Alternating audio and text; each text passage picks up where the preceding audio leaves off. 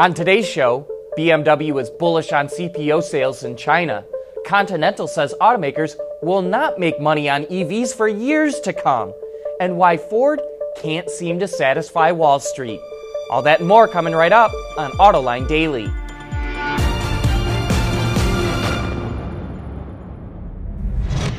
This is Autoline Daily, the show for enthusiasts of the automotive industry.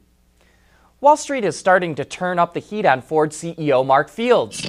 Ford's profits dropped more than expected in the first quarter, and its stock is down 37% since 2014.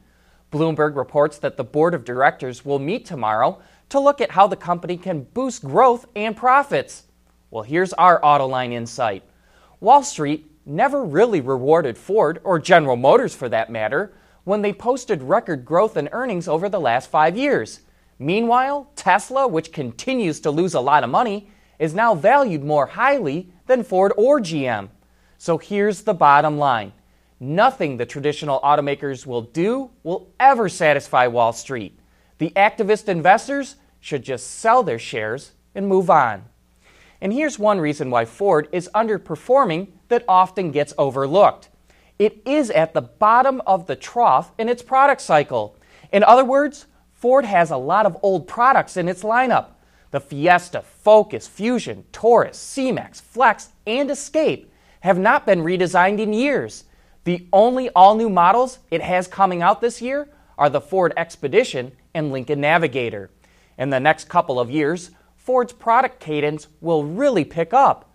But even if those products sell well all around the world and the company goes on to set new records for profits, we don't expect Wall Street to value the company any higher than it does today. Intel, which used to turn its nose up at the automotive industry, is making a quick U-turn. Last week it held its first ever autonomous driving workshop and unveiled its advanced vehicle lab in Silicon Valley. At today's workshop, we're showing how data is at the center of everything that Intel is doing in autonomous vehicles. Whether it's compute in the car, connectivity, or cloud processing technologies, Intel can be a single trusted partner for the autonomous driving market.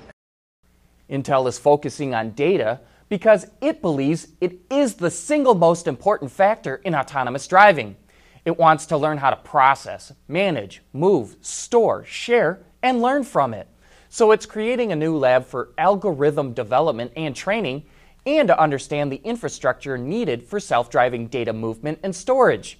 Intel wants more collaboration to commonize platforms and technology to bring autonomous cars to market faster. Coming up next, automakers are investing a fortune in electric cars, but won't see a payoff anytime soon. Autoline Daily is brought to you by Bridgestone Tires, your journey, our passion. Dow Automotive Systems, advanced materials that deliver better results. And by Lear, a global leader in automotive seating and electrical systems. Volkswagen is investing a fortune to making electric cars. It will triple its investment in EVs to nearly $10 billion through 2022. To pay for that investment, VW wants to cut costs elsewhere in the company, and CEO Matthias Müller predicts a big fight with its union, IG Metall in Germany. Müller also revealed that VW is in talks with companies in Europe and China on battery cells. Reuters reports that the company is considering making its own cells. And while it's not uncommon for automakers to assemble battery packs, it is unusual for them to make battery cells. And while VW is bullish on EVs, the giant German supplier Continental says it's going to be nearly a decade before they're cost competitive with the internal combustion engine. The company's chief financial officer told Bloomberg that battery costs, limited range, and charging times will leave EVs at a disadvantage until 2025. In other words, automakers will not make a profit on their electric cars until the middle of the next decade. Still to come, we're starting to see a big change in the Chinese car market. Lear Connexus is the new application suite in vehicle connectivity designed to deliver over-the-air software updates and more from Lear Corporation's E-Systems, leaders in power and data management. Whether it's on television, online, or through social media, AutoLine knows how to effectively get your marketing message to the people you want to reach. Contact Stacy Eman today. China may be the biggest new car market in the world by a wide margin, but it's a different story with used cars. In the U.S., there are 2.5 used cars sold per every new car. In China, there are nearly 4 new cars sold to every used car.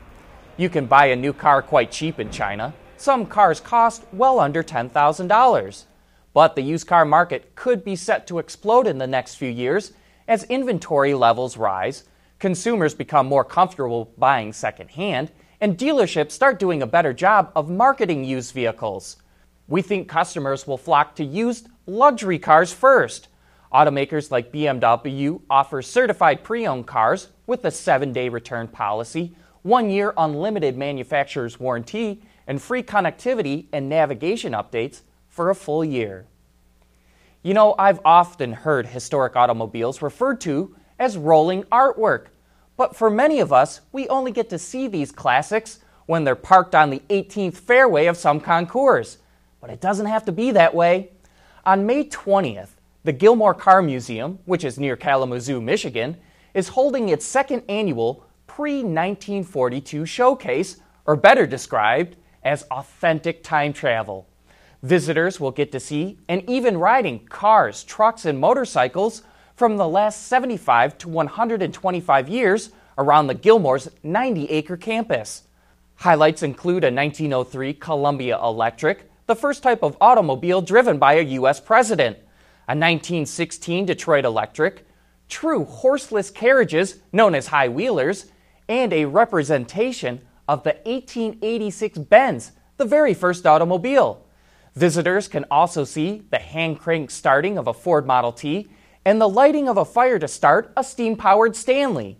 The showcase is $12 per person, which also includes access to the entire museum, and it's free to anyone under 11. But that brings us to the end of today's show. Thank you for watching, and please join us again tomorrow.